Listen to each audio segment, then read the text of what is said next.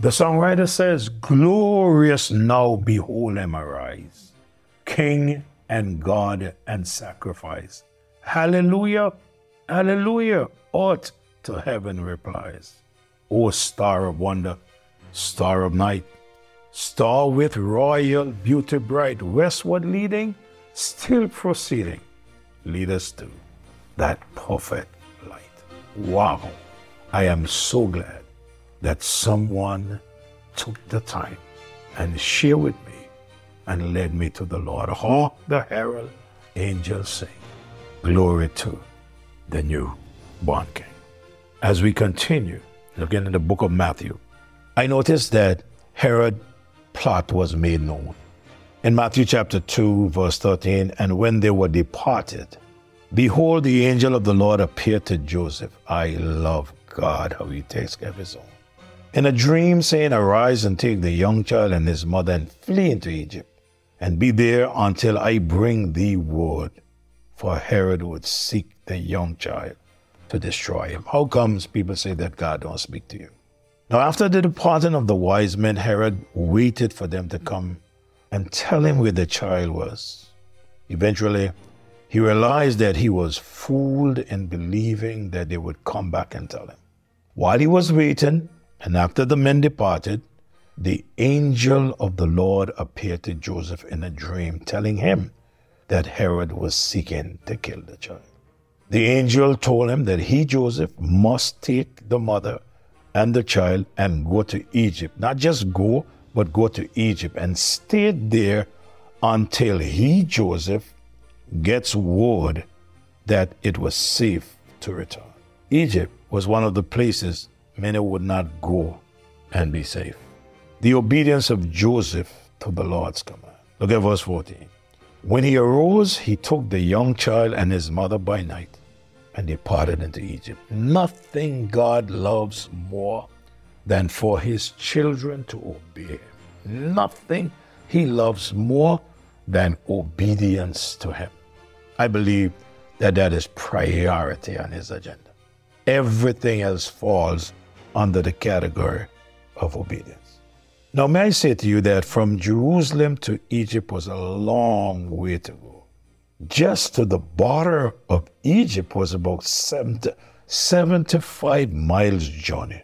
And we are told another 100 miles or so was still required to reach the place of safety in the country. So it's something like 175 miles he had to travel. Bear in mind, they were traveling with a young child that would make it even more difficult and slower.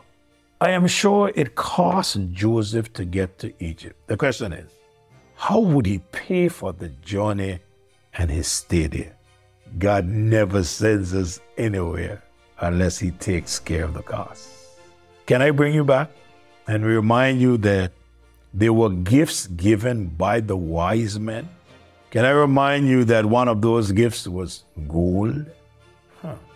Those gifts must have come in real handy and in time. Joseph did not question God or complain. Joseph moved immediately. He refused to wait until another day. He moved by night, not even announcing that they were going. He just left. Where in Egypt was he going? He did not question how long will they stay until the death of Herod. And was there until the death of Herod that it might be fulfilled which was spoken of the Lord by the prophet, saying, out of Egypt have I called my son. So the question one may ask is, how long the family lived in Egypt? One of the things I do know is that they were there until Herod died. But they were also there long enough to fulfill prophecy. This trip to Egypt served as another sign of proof that the born King child, Jesus Christ, God's Son, is the promised Messiah. In Numbers chapter 24 and verse 8, God brought him forth out of Egypt. He had, as it were, the strength of an unicorn. He shall eat up the nations, his enemies, and shall break their bones and pierce them through with his arrows. In Hosea Chapter 11, verse 1. When Israel was a child, then I loved him and called my son out of Egypt. It was no less than 700 years before God told Hosea that out of Egypt he would call his son. 700 years before the angel appeared to Joseph and say, go down to Egypt. How people still don't believe the Bible. Herod's anger and resentment of the departure of the wise men.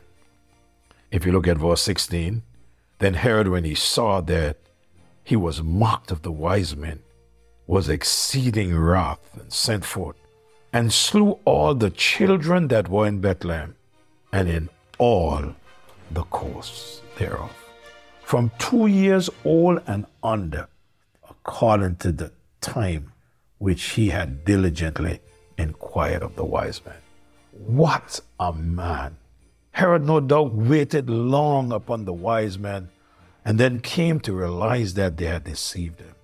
He learned that they had returned the other way.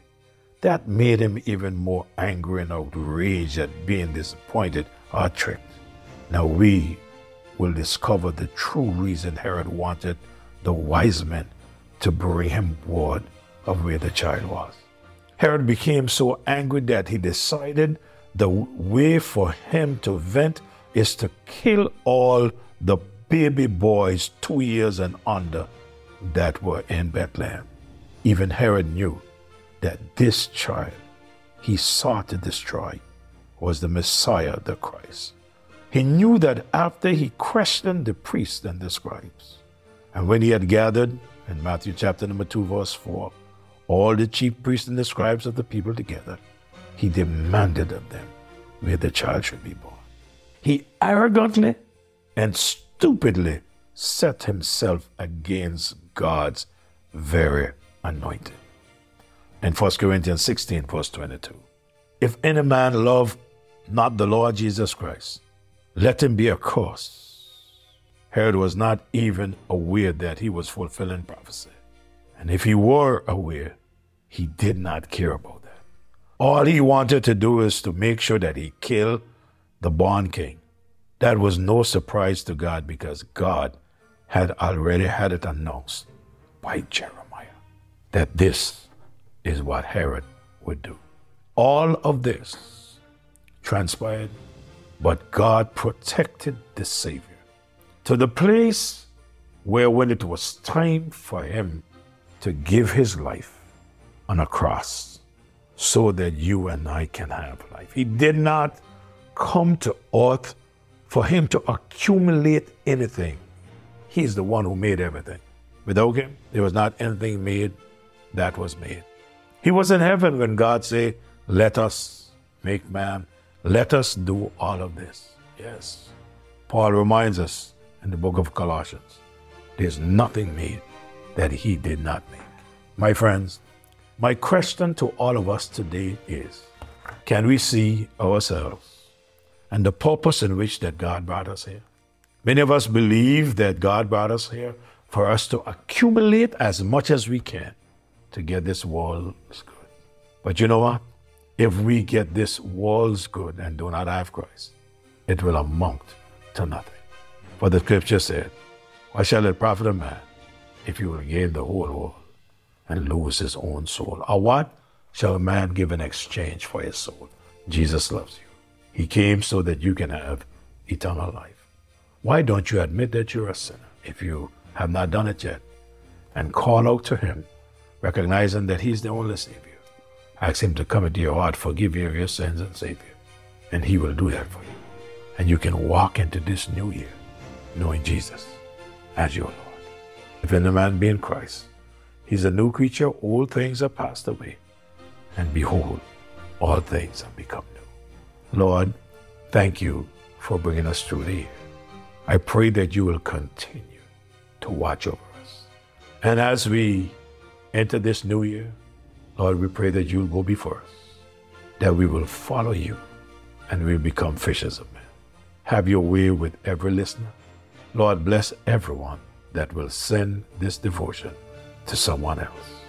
And Lord, it's only you that can get it where you want it. Lord, we are just doing our little part to obey you. And there's nothing better that you desire than our obedience. So we thank you for the past year and all that we have went through and all that you have brought us through. For you promise you will never leave us nor forsake us. And we prove that to be true. In Jesus' name I pray. Amen. May God bless you.